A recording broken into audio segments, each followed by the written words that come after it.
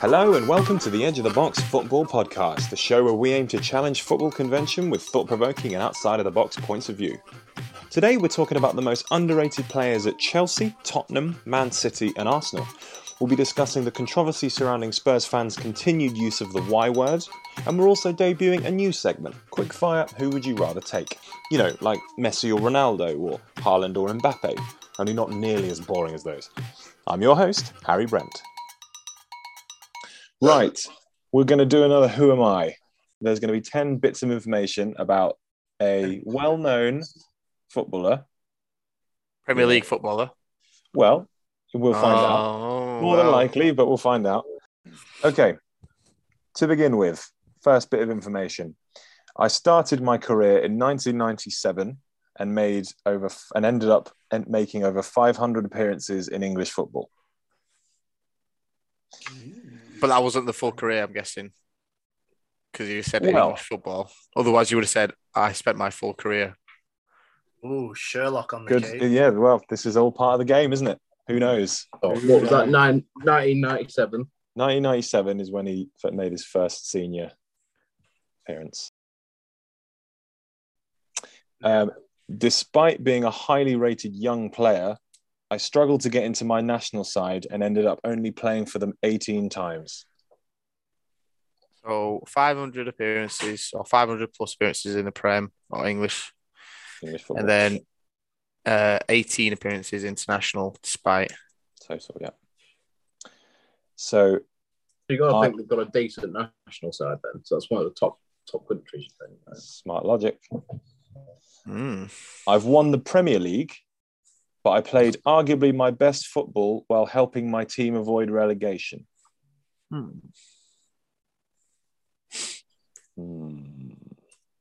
Say that one again, please, Haz. So I've won the Premier League, but I played arguably my best football while helping my team avoid relegation.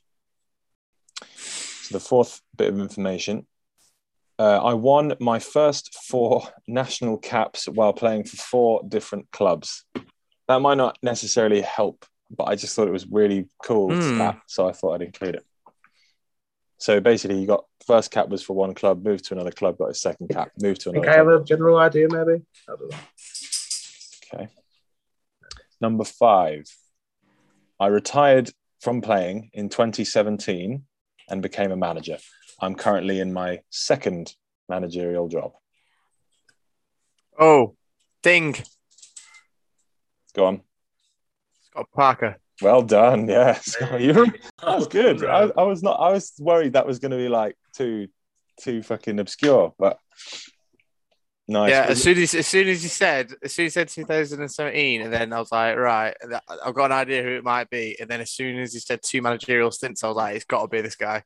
Nice. Well done, bro. The next one that I thought might give it away was which is kind of mad when you think about it. So he only made 18 appearances, but he won the England Player of the Year in 2011, which is quite mad. I don't suppose anyone has won the Player of the Year with that few caps. We'll move on. We're going to go on to a segment basically entitled Underrated Players. So what we're going to do, we've got a Chelsea fan, an Arsenal fan, a Tottenham fan, and a Man City fan here. We're going to go through. We've each been assigned another person's team. And our task has been to name who we think is the most underrated player in that team. Then what we'll do after that is hear from the fan themselves, and they'll give a more of a deeper insight into who they think is their club's most underrated player. So I had Man City.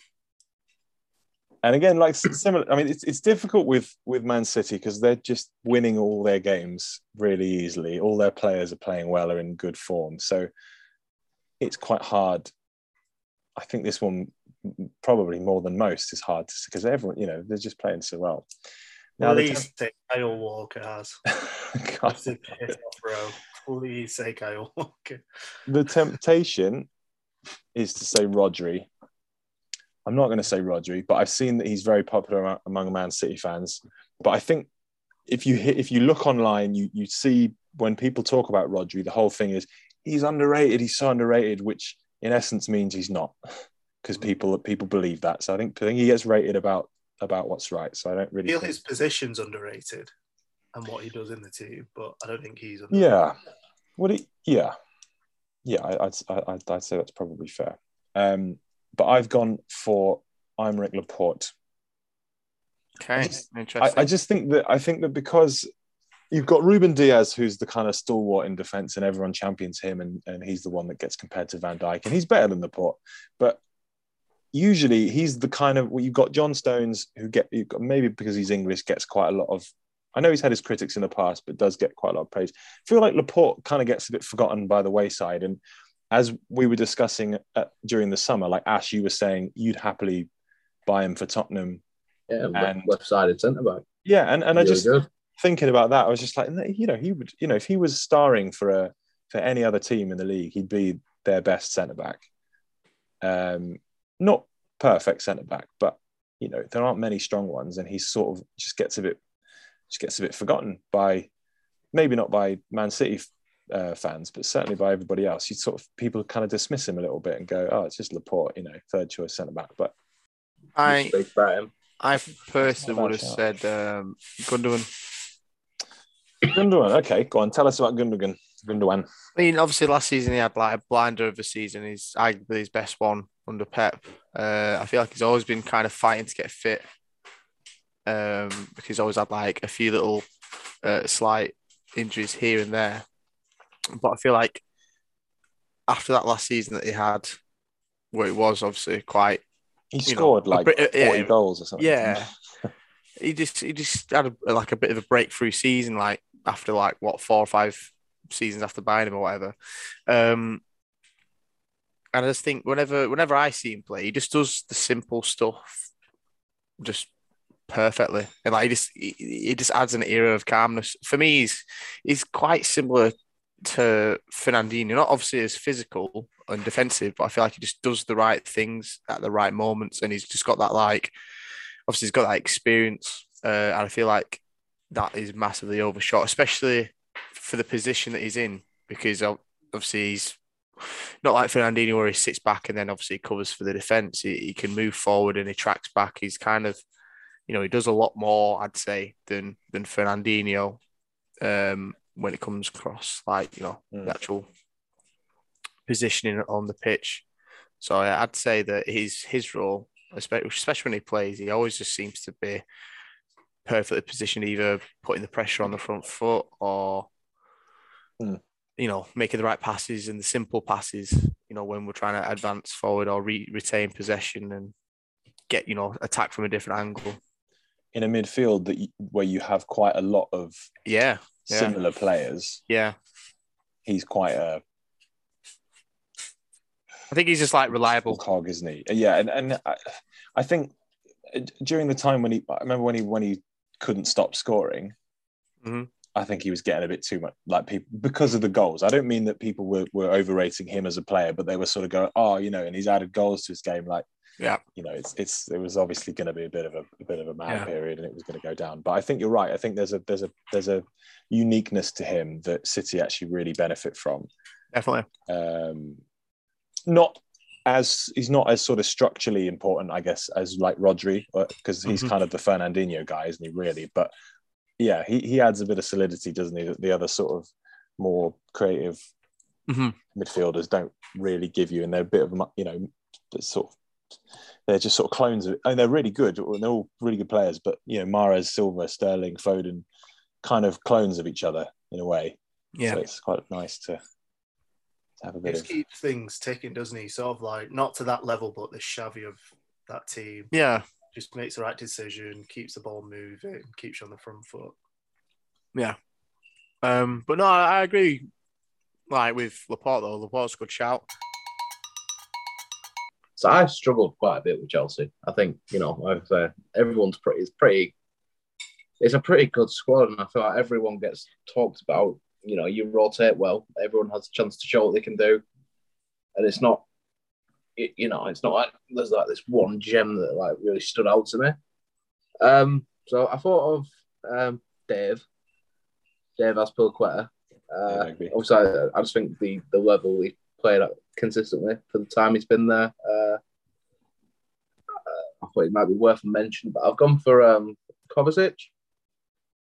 I think he can do a bit of everything, can't he? He's he's one of them where he's not like a glamorous player. He's not spoken about all too often, from what I can tell. You know, he's not praised as much as he probably should be doing, but he's very, very solid. He can do everything in a midfield, really. He can play multiple positions. He moves well, you know, passes well, defends well. You know, he got a bit of an engine on him, can run for a bit. And yeah, that's the only one I can think of, to be honest, that I don't really hear raved about too often. That's it's quite interesting to hear, because, you know, I feel like me and you, particularly when it comes to like the pet peeves, we do tend to think alike. And I mean, that you've literally picked the two players that I was considering. I've gone for the opposite. I was going to say, when it comes to me, I was like, honourable mention to Kovacic, but it's Dave. Yeah. But I agree with you about Kovacic. I mean, he's not like a kind of prize asset in your team, and it's not necessarily what he is. But I think he gets a bit forgotten because people aren't really sure what box to put him in, because he doesn't have a decisive pass in him, and he's not a tackler. So people are like, oh, what do we do? He's a dribbler, and he's a really good dribbler, and he's very good on the ball and very comfortable at, you know, taking the ball under pressure. And, you know, I would never claim that Kovacic is like a absolute world-class midfielder or anything like that, but I agree with you that he, particularly given the amount of praise Jorginho seems to get, it's definitely fair, and obviously Kante, it's definitely fair to say that Kovacic gets a bit forgotten about. So yeah, I agree with that shout. But for me, it's celebration. But it's Azpilicueta. It's Azpilicueta, and it's quite apt this week, because I don't know if you guys have seen it. Neil Warnock's been in a bit of bother after saying he didn't rate him, and that he's just basically lucky to have won all these trophies with Chelsea and stuff. And but he's a leader on the pitch.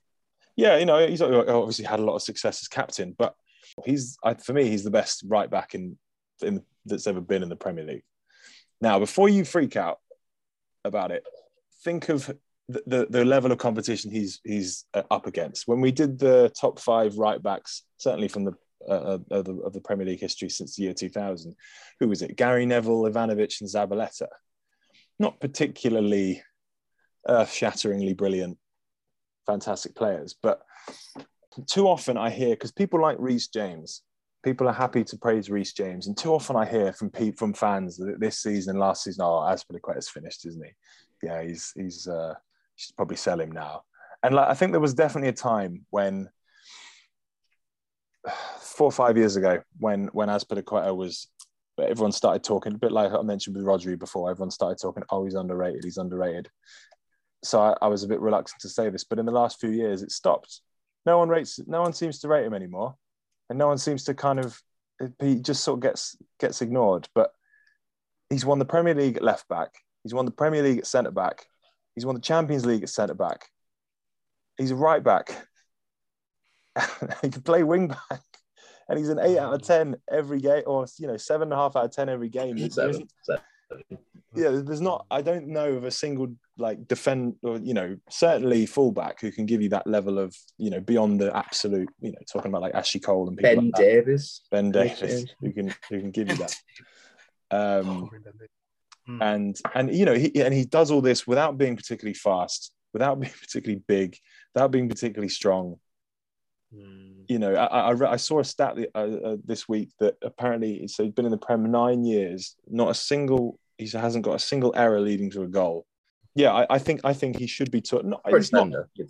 He's not Terry Ferdinand Vidic level or anything like that. But I think he should be talked about as one of the best fullbacks in Premier League history. And I think it may well be the case when he leaves.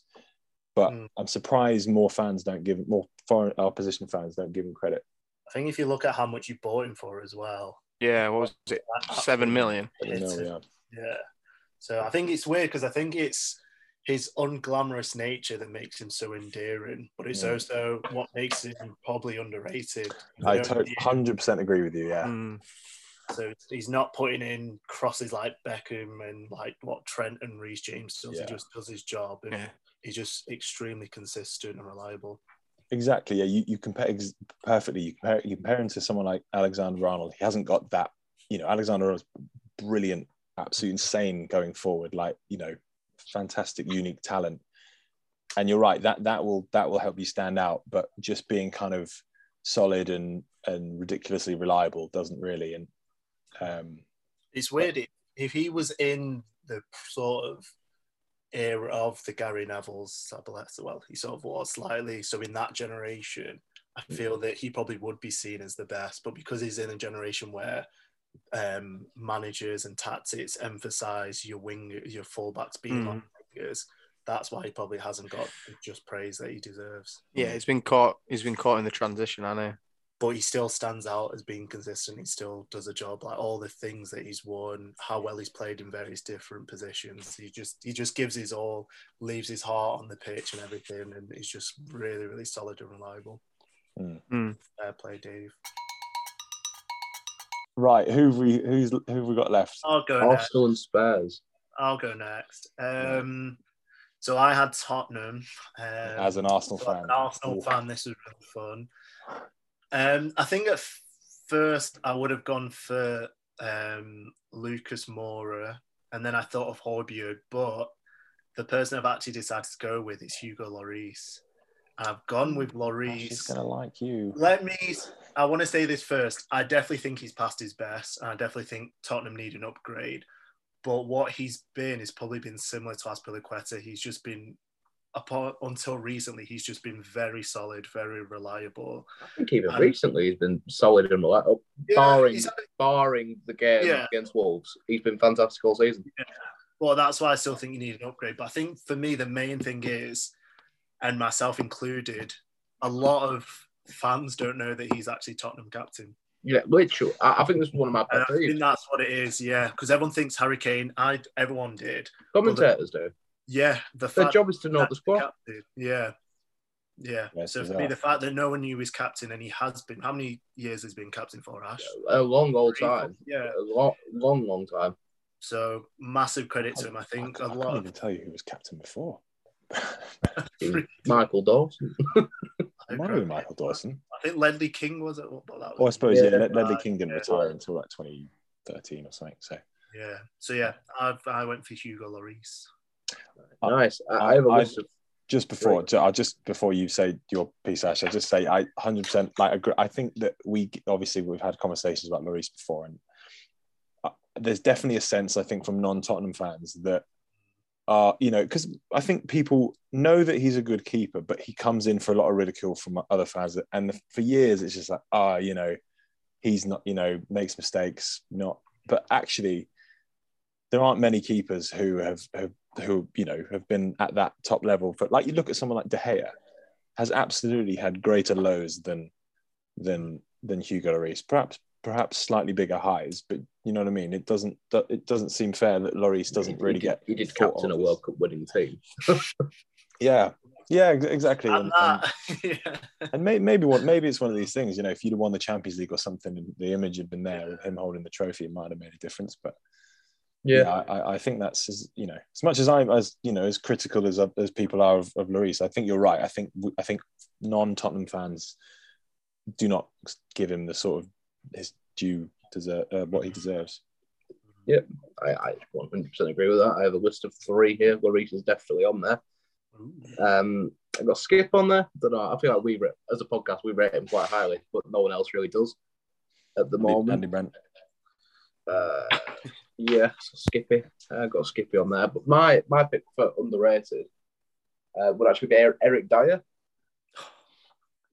I think that he's actually quite good, to be honest with you. I think it's taken him a while to adjust to playing as a centre-back, but I think he's taken to it quite well. He's probably our most solid centre-back at the moment. He has really good distribution, really calm under pressure. He's a leader at the back, speaks multiple languages. He grew up in Portugal, didn't he? Yeah, he speaks multiple languages, which can converse with that back line well. He leads it well. Obviously, leader on the pitch, fantastic in the air, really good in the air. And I think you can see he was injured a few months ago. We've been absolutely awful since he's been injured.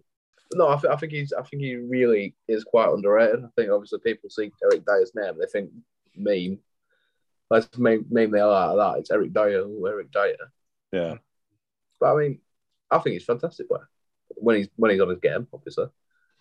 There's a lot of similarities I see with David Luiz in that sense, because David, in the same way, like David Luiz, your mind goes straight to meme. And also similarly, I think probably has really, really benefited from being in a kind of back three, where at the very least you're not, because you're never going to be this 100% solid guy. You have to play to your strengths, and he really benefited from having a bit more protection there. And I think Dyer is as well. And I think you're right. There's people ignore because of who he is, and he's a bit of a, he winds people up. People kind of ignore that actually he's a better player than Conte seems to rate him very highly as well. So he's potentially a world-class defender in that position. Arsenal. So I'd gone with Kieran Tierney. Yeah.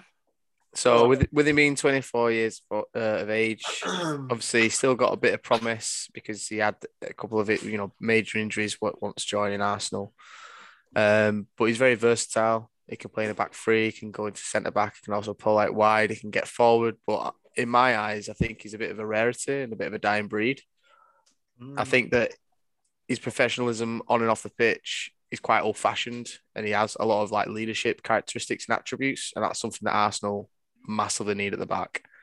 And whether or not as a club, depending on tactics and formations going forward, the club could either, help Tierney naturally adopt the captaincy role, or unfortunately it could be a ball and chain situation where he won't ever reach his full potential. It reminds me quite a lot of Philip Lahm as well. And I just think that high praise. Yeah. Very high praise. Yeah. I just think obviously he's probably got more cards than Philip Lahm, because Philip Lahm didn't get a single card, did he, in his entire career? I don't think. But yeah, I just think there's a lot to come from Tierney, and he's 24, going into that, on the verge of going into his prime, so to speak, as I say, between 25 to 28. It's like the prime years. So yeah, I think he's it's a weird time for him, and also depending on how the club is managed, it could literally sink or swim for Tierney, because I think he could be that a major player for the club going forward. Because you look at the squad, it's quite youthful, and in the next maybe four seasons or 3 seasons, you could really see that youthful kind of team really gel together to become quite impenetrable.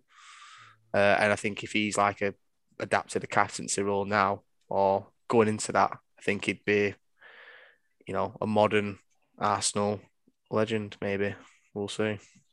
Yeah, I think there's a lot of Arsenal fans who would be more than happy to have him as captain, or as the next captain. Come this summer. Who is it at the moment? Is it Lacazette? Lacazette, after Aubameyang left. Yeah, so I mean, Tierney's a great shout. Though it's been a weird one with Tierney, because I don't think he's been the best. We've not seen the best of him this season. But I think it's because the level of our defence has definitely improved. I think having Ramsdale, Tomiyasu, Gabriel, Benjamin White, rather. So I think on the one hand, we haven't seen the best, but if he does gel, at least there's, like you said, a solid base for the defence to be built upon and improved, and you could have that defence for the next 3, 4, 5 years. I think another few honourable mentions would be Gabriel, the centre-back. He's just seen it as an absolute colossus in that defence. Left-footed, can head the ball, can tackle, can pass. He's a great passer playing between the lines. And then probably another one would be maybe Tomiyasu, the right back. Right back. A lot of Arsenal fans have having a slow affinity towards him, and it's weird. It's weird. Sorry to interrupt, because I think a lot of Arsenal fans haven't appreciated him since his arrival. But I think every other kind of fan of football, or people, fans of football that support other teams, have noticed what a difference he's had already, and it's kind of other right backs like Cedric. He's 2-footed, dominant in the air, slots into that sort of third centre back position. when our midfielders go up and everything. So yeah, he's really good. But I think Tierney's a great shot, and I think we just hope as Arsenal fans that he can stay fit and he can reach the level that we all know he's definitely capable of achieving. So great shout, Ron. I don't know. I think Tierney isn't underrated. Sorry, I think he's rated quite highly. Pretty much, right? I mean, I know I definitely rate him quite highly. I know a lot of people do. Yes, maybe since his injuries, people have sort of slightly gone off. He's gone under the radar a bit this season. Yeah, maybe this season. But I also think the same with Gabriel. I think Gabriel gets quite a lot of praise as well. Not from what I feel like I've only seen it from the Arsenal camp. Really, I've not really seen. Yeah, maybe. I don't. I mean, I to be honest, I agree with you, Ash, about Tierney. I think people generally, if you ask them, go, "Oh yeah, he's a good player." But Gabriel, I think definitely not. I don't see that from. I agree. He's been, because obviously the conversation when you talk about Arsenal's centre backs is always Ben White, isn't it? And that's who people think of, or Saliba. So. Okay, let's see how this works. I've been setting up this section called Quickfire. Who would you rather take? Okay, it's not a particularly catchy name, but it's very self-explanatory. Now, it's in our nature to, whenever we like to talk about things and converse about things. Don't necessarily want to ban that, but we'll try and keep it brief, just because it's supposed to be a bit quickfire. And I think it could be a bit interesting that way, rather than having a topic about it. So I'm just gonna do 3, and then we'll just move, and then we'll go on. But it's not a case of don't just have to say the name and that's it. We can have a little chat. So I'll just do 3 now and see where we get to. The first one, and the one that inspired this whole idea, because I thought, cool, blimey, this is a good question. So at their very best, just as in a one-off game, who would you rather take, Diego Costa or Pierre-Emerick Aubameyang? Costa. Aubameyang. And I realised as I was saying it, I hadn't figured out what my answer was. Aubameyang. God. No, Harry, your rules. Aubameyang is a better player. I've watched more of Costa, but I did know this, in spite of his goals, he was bloody atrocious on the ball. I'd probably just go Aubameyang, but I would, through gritted teeth. Not happy about it though. He won 2 titles in 3 years with us. Son or Mane? Son. Mane. Mane. Yeah, I'm Mane as well. So go on, defend Son over Mane then, Ash, because you're on your own. Okay. I think he's quicker. I think he's quicker. Sold. That's it. Next.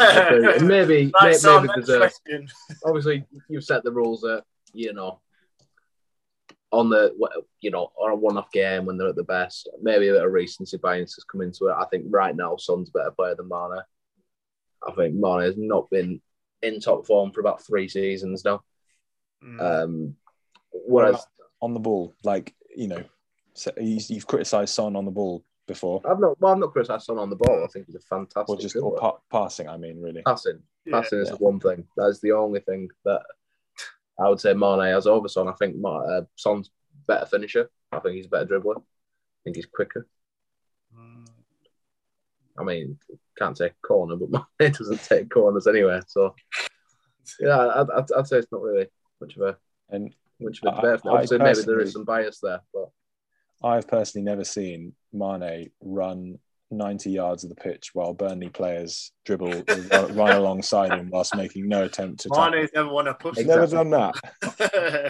Come on. Harry makes this thing very often. What do you guys think about that goal? Just real quick. I know it's quick fire. I don't know if it's a tough one, because obviously it's against Burnley. No disrespect. It was a good goal. Burnley. But it's like away. Premier League opposition. I don't know. And maybe again, this is my bias as an Arsenal fan. Maybe the pride or ego is like, I can't give him any praise. But the amount of praise I give Jack Wilshere for that goal against, was it Norwich? And ironically, I don't. So good. Yeah, that's Hit mad. it, Shin. But I don't mind you not liking it, but the reason you don't like it is so weird. Just because it's shinned at the end. It Like, wasn't come on. pure. I know it wasn't a pure, but it was a great goal. I think there was a lot of hype with the Son goal, understandably, but I don't know. It feels like there were so many moments where the Burnley guys could have actually tackled him. But So I they don't know didn't. whether it's the brilliance of Son or just the not so greatness of the Burnley players. Yeah, but right. You're saying it's Burnley, but one thing you can say about Burnley is they're quite solid defensively, and they know how to make a tackle. Right, big rugged guys. If they wanted to bring Son down, they bottom could. of the league, aren't they? So If they wanted to say tackle, yeah, but they got like 5, 7, 22 games in hand or something. Right. Yeah, but I mean, I'd say they've always been pretty. The defenders are big and rugged. If they wanted to bring Son down, they could have done, and they didn't because they couldn't. Because he's too good. It's a good goal. I just think it's a weak push cast. That's all my criticism of it is. If it didn't win the push cast and if it won goal of the month, I'd be like, yeah, fair play. That's a good goal. It's a really, well taken and all that. But I think we don't see as many solo goals as well in the Premier League moving forward. Like the last standalone player that really dribbles past defenders like they're not there. That just springs to my mind is Hazard. Yeah. So maybe because we don't see it as often, we praise it even more because it's such a rarity. Possibly, yeah. Possibly. He did well to keep his composure though towards the end to finish it. So Yeah, he did because it was a decent finish as well. That's the thing. I'll give him that. And the third one for today, Lewandowski or Henry? Henry. Yeah, Henry as well. I just thought that'd be interesting because I know Dave, because obviously I know you love you're an Arsenal fan, but I know you love Lewandowski, and I thought there might be a bit of recency bias because his goals, the amount of goals Lewandowski scored, bucking blitzes Henry massively. I thought that was going to be closer than it was. Yeah, true.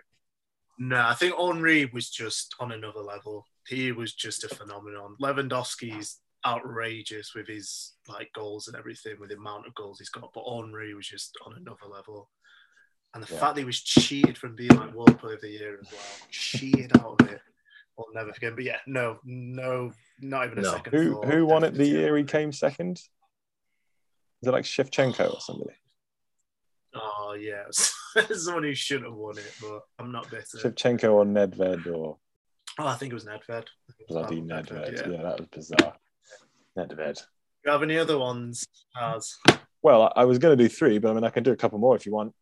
Let's go to 5. All right, we'll do 5. Yeah. Ronaldinho or Brazilian Ronaldo?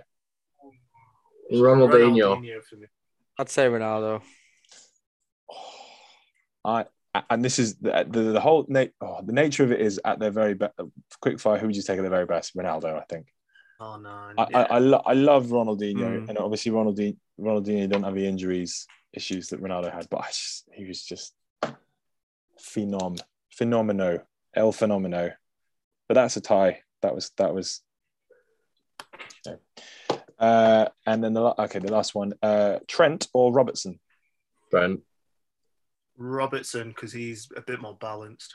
Yeah, I'd say Robertson. Yeah, that's why I'm taking Robertson. I think Trent's got more going forward, but Robertson is a better all round. I think Trent's best there to yet to come. To be honest with you, he can't defend though. Up another level. Wow, he'll learn to defend. I think he's going to take it to the next level. I think he's young. He's fantastic. Do you think he'll stay right back for the rest of his career? I think he should stay right back. He'll push forward many times. I've had this discussion so many times. How often do you see a right back as talented as that? How often do you see it? But going forward, there's a reason he don't play for England, because he can't be trusted in a non-Liverpool system. I'm not saying that he's only good because of the system, but he's so well suited to an attacking wing back role. You put him in a back four, he's not a good defender. He's not crap, but he's not terrible. He's a bit of a liability when you play against good teams and you need him to defend. You would target him if he's the Achilles heel. I mean, he's fourth choice for England. I know we've got a lot of good right backs, but that's still quite damning. I think if you have someone who can play that well at right back and get those numbers from right back, leave him at right back, because you won't find someone to replace him. is my opinion. But he's only get because of the and again, I don't think he's only successful because of Liverpool's system, but I think he's so well suited to Liverpool's system that's the part of the reason why he's, it's been credit to Liverpool. They've identified that they've got this ridiculous guy who's ridiculously good at this role, but there aren't many teams that play, such a sort of attacking fullback with as creative a license as that. It's not just going down the wing; it's crossing and getting in, getting involved in the centre as well. So I watch a lot of Liverpool. Yeah, I imagine. Yeah, he's got better defensively. He's got a lot better than he used to be, and he does kind of drift inside every now and then. Anyway, so I mean, you could have someone overlap. I think the midfielders overlap him, and he kind of cuts inside into midfield. So, I mean, he's utilised in that way. But, I mean, the crosses, just the whipped crosses from that right-hand area, you lose that if you stick him anywhere else. And that is his best attribute. Yeah, I agree. Whipped cross from the right-hand side. People talk about putting him in midfield. Yeah, I agree. You don't. Because why? You get a player who's fantastic at crossing and put him in the middle of the park. It's literally the same sort of logic as going like, striker's pretty good with his hands. You probably put him in goal at some point. Yeah, I've seen him in training. He's actually really good. Try him in goal. He'll be good in goal. A lot better somewhere else. Okay, cool, interesting. Plenty more to come on Quickfire. Who would you rather takes? So usually we like to cover quite, interesting topics where we can debate and have a bit of a laugh, but occasionally we like to talk about slightly more sensitive topics. In the news recently is the fact that there's been a lot of talk about Tottenham fans' use of the Y word, which is, for those not in the know, a Jewish slur, which Tottenham, traditionally a Jewish club, used to be insulted by the word, and they've since reclaimed it and used it, to celebrate themselves. But obviously, there's a lot of controversy that goes with that, and there's sort of people are pushing now for Tottenham to not be allowed to use the word in their chants and their songs and stuff. Ash, you're a Tottenham fan. I am. You're not a Jew, as far as I know. I am. No, I'm not. Where do you stand on all of this? Because it's interesting with the Tottenham perspective, because it's always mixed. I think I've always stood on the same on the same side of this. I remember having a conversation with you, I think last year, Harry, when all the protesting was happening and statues were getting pulled down and the like, and you questioned me on my use of that word and how I felt about that word, and I was quite quickly saying, I don't say it. I don't feel like I should say it. It's not, it's not something that I would feel is, as a responsible person with high emotional maturity, I'd like to say for others, I just wouldn't say it. I think the important thing is that this isn't just coming from the club. This is coming from a large portion of the Jewish community, not just the Jewish community that is connected with Tottenham. It's coming from outside that. And I think it should stop being said. But it's a tricky situation where there's genuinely no malice or bad intentions meant in what these people are saying. But at the same time, you're telling them they're doing the wrong thing. And it's difficult to tell them to stop when they mean it from a place of love. Yeah. But that doesn't mean that it shouldn't be stopped. But it's just how do you go about it? Because obviously there's going to be pushback, and there's going to be, well, we're not racist, we're celebrating it, we love the Jewish people. But it's the Jewish people that are saying, we don't want you to say this anymore. This is a racial slur. This is offensive to us. It's awful. It references back to Nazi Germany. Well, not even Nazi Germany, just Nazis in general, and anti-Semitic people who abused them and still abuse them on a day. So you get these people that have been abused with that word throughout their life, and then when they go to a football match, they have to listen to it sung by 60,000 people. Yeah, minus away fans. and it's just wrong.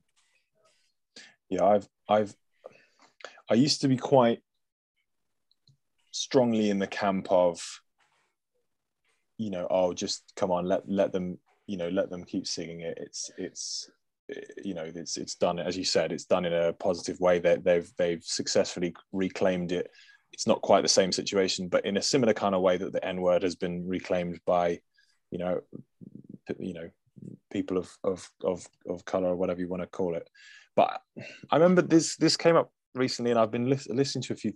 I don't know where I stand on this anymore, because on the one hand, I don't really feel like I feel like you're muddying the water when you suddenly say that a certain word is not allowed to be said by some people, but other people are allowed to say it. So in some ways, it kind of should be, well, look, if this is deemed a ridiculously difficult slur, then maybe it should just be banned for everybody.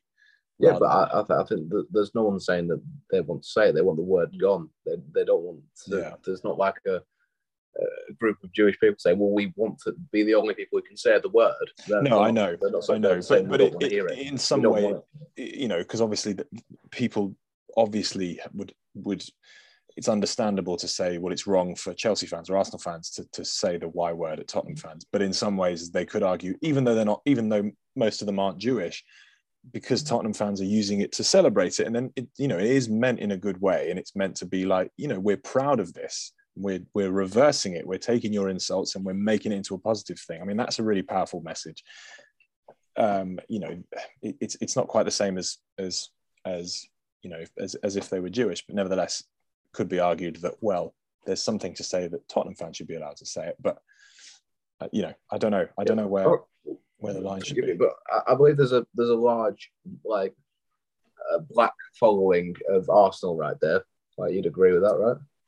There's a lot of coloured and mixed race people that support Arsenal.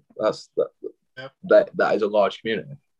So this is like them repurposing. Well, it's not exactly the same, but you can draw similarities with the entirety of Arsenal's fan base claiming the N-word on that basis, and then an entire stadium singing it. It's still a slur. It's still hurtful, and it's still a group of people singing it that don't necessarily connect with that word personally, and it'd be wrong. Yeah, because what do you do if you see a non-Jewish Tottenham fan or a non-black Arsenal fan saying that word, that reclaimed word? Exactly. Then say, oh, you can't say it, but well, I'm a Tottenham fan, why can't I say it? Or I'm an Arsenal fan. So I think it just needs to be banned, because I think you can't then differentiate people's motivation and who should and shouldn't be saying it. I think as a way, sort of a safety thing, I don't think it should be sang in stadiums. Or, I think if obviously people in their private lives want to say that, who are like Jewish or black or whatever, that's them. But if it's in the public eye where there's so many people where you don't know the motivation, who's saying it, who should be saying it, it's a bit of a grey area. I think you should just ban it in stadiums. It was interesting to note that when this has happened, this has been talked about a few times over the years, but the most recent time, last week or whatever, when Tottenham played, I think it took a minute into the match before Tottenham fans started chanting it. There was to be honest though, there was a large portion of the ground that didn't do it. And look, and my half my family is Tottenham. I've been to plenty of Tottenham games to know that there's a lot of chants with that in, and so it's quite a big. This is not to say that the people who don't want it banned have a leg to stand on, but it's quite a big portion of their sort of identity in some ways that you're now saying, right, you're not allowed to do that. But at the same time, it's just sing a different song, though. Yeah. If you identify with Tottenham Hotspur Football Club, you can identify with any of the songs, not just the one. Yeah. So just choose a different one that's not offensive to people that you claim to care about. If you do care about the people that are upset, then don't sing it. I think it should be about inclusivity as well, because that's quite an exclusive chant in the sense of what I mentioned before.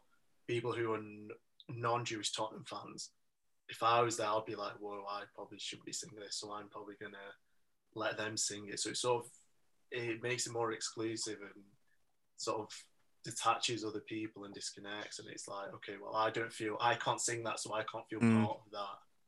And I completely understand the reclamation of it, but I think, and it maybe it's a bit of a weak lad just to make people feel comfortable, but I think it sort of muddies the water. And I think long term down the line, it could probably cause a lot of issues within the Tottenham community, let alone for other teams, I imagine. And you've got to remember as well, with it being football, you know, we've spoke about like chants before on the podcast, and, you know, the way in which, you know, people that have these tickets that go to the games might not be fully educated in these kind of scenarios. So, because obviously football's kind of derived from like hooliganism and, you know, earlier times, it's getting more sophisticated. It's getting more kind of, you need to know your stuff per se, because football's on a grander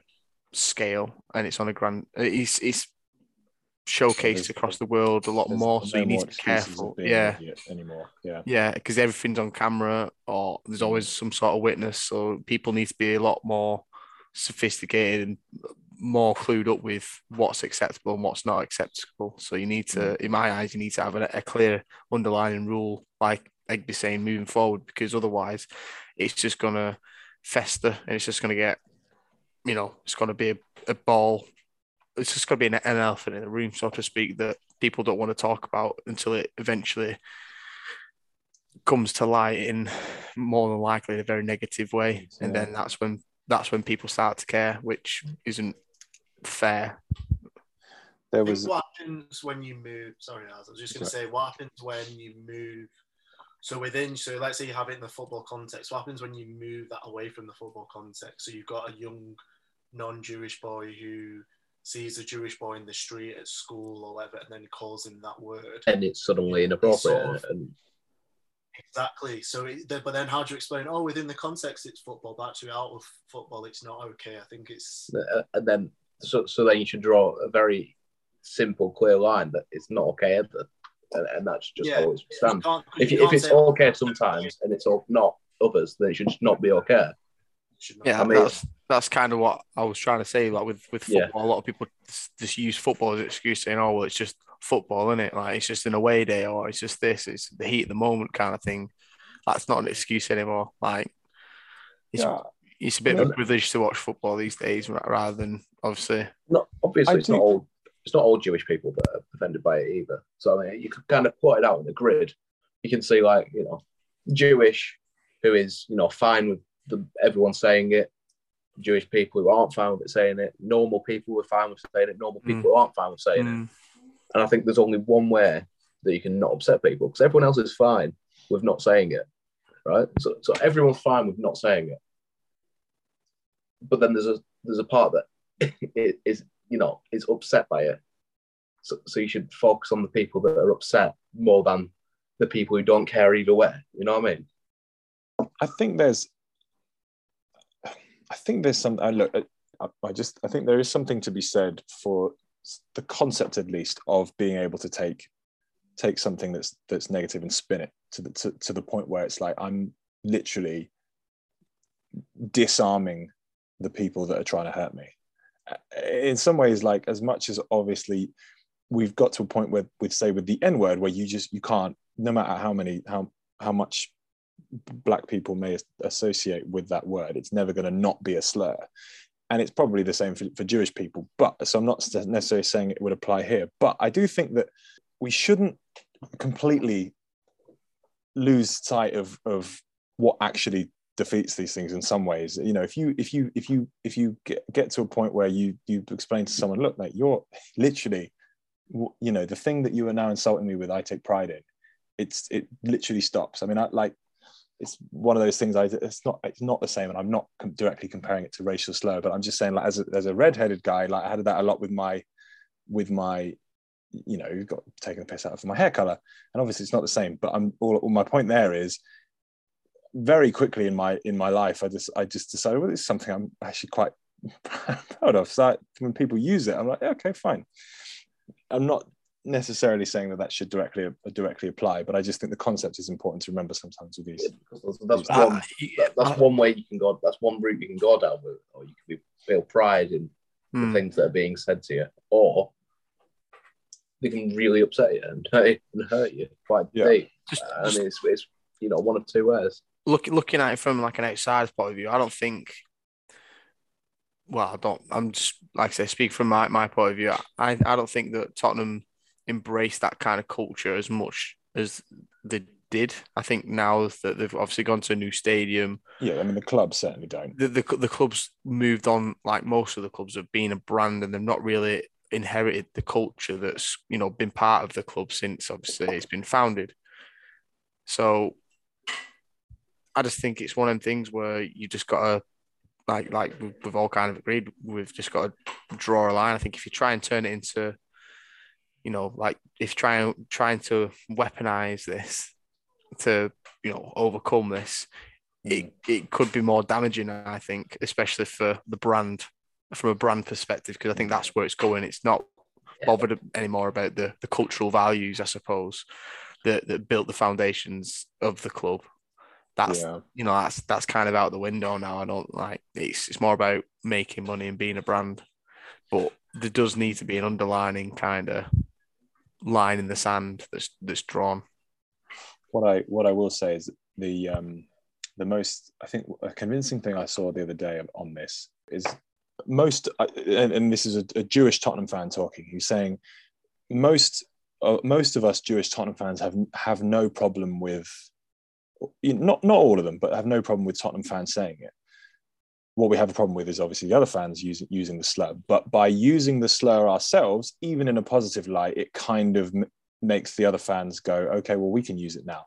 And that I kind of got as much as obviously there will be people who have criticisms for that. I think that made sense to me in the sense that if ultimately if the thing is that in some ways it's weird that the focus has been on we must stop Tottenham from doing this, and in some ways it's sort of like it's not Tottenham fans, it's Tottenham fans that are doing the right thing with it, really. But I sort of get that by putting a stop to Tottenham fans doing it, the knock-on effect will probably be you won't eradicate it, but we'll see less of it in the stands. So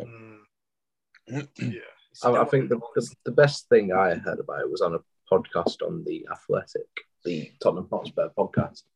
And they basically said, like, if you looked at this, say, in 20 years' time, the Y word has been totally eradicated, right, from Tottenham. And then you'll be talking to, like, some kids or something, and you'll be like, oh, yeah, well, it used to be that Tottenham used to chant racial, hate-filled slur constantly at every game. And then the kids will turn to you and say, what, was this like the 1950s, the 1960s? And you're like, no, it's like 2020.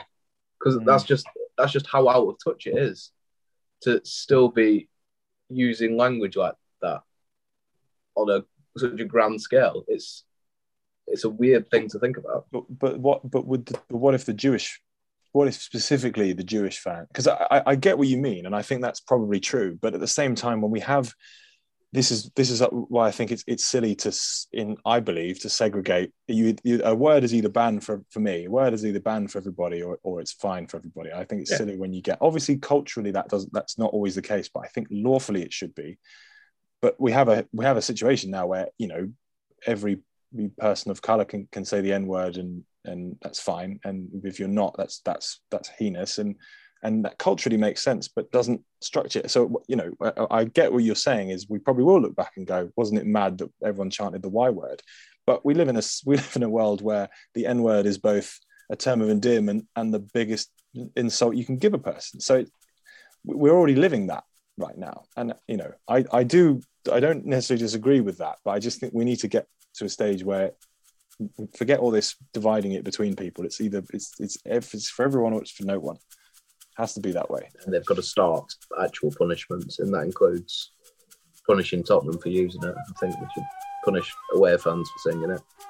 We should punish Tottenham fans for singing it as well. And I think they already are doing it. People for I know we talked about this, David. Punishing people for chanting Rent Boy in Chelsea. So why not? Yeah, so if they've done that, then surely doing it for the Y word makes sense as well. Thank you very much once again for joining us. Feel free to let us know what you think about the Y word controversy, what Tottenham fans should or shouldn't be doing. Feel free to let us know on Twitter or on Instagram, both of our handles there at Edge of the Box Pod. See you again next week. Bye-bye.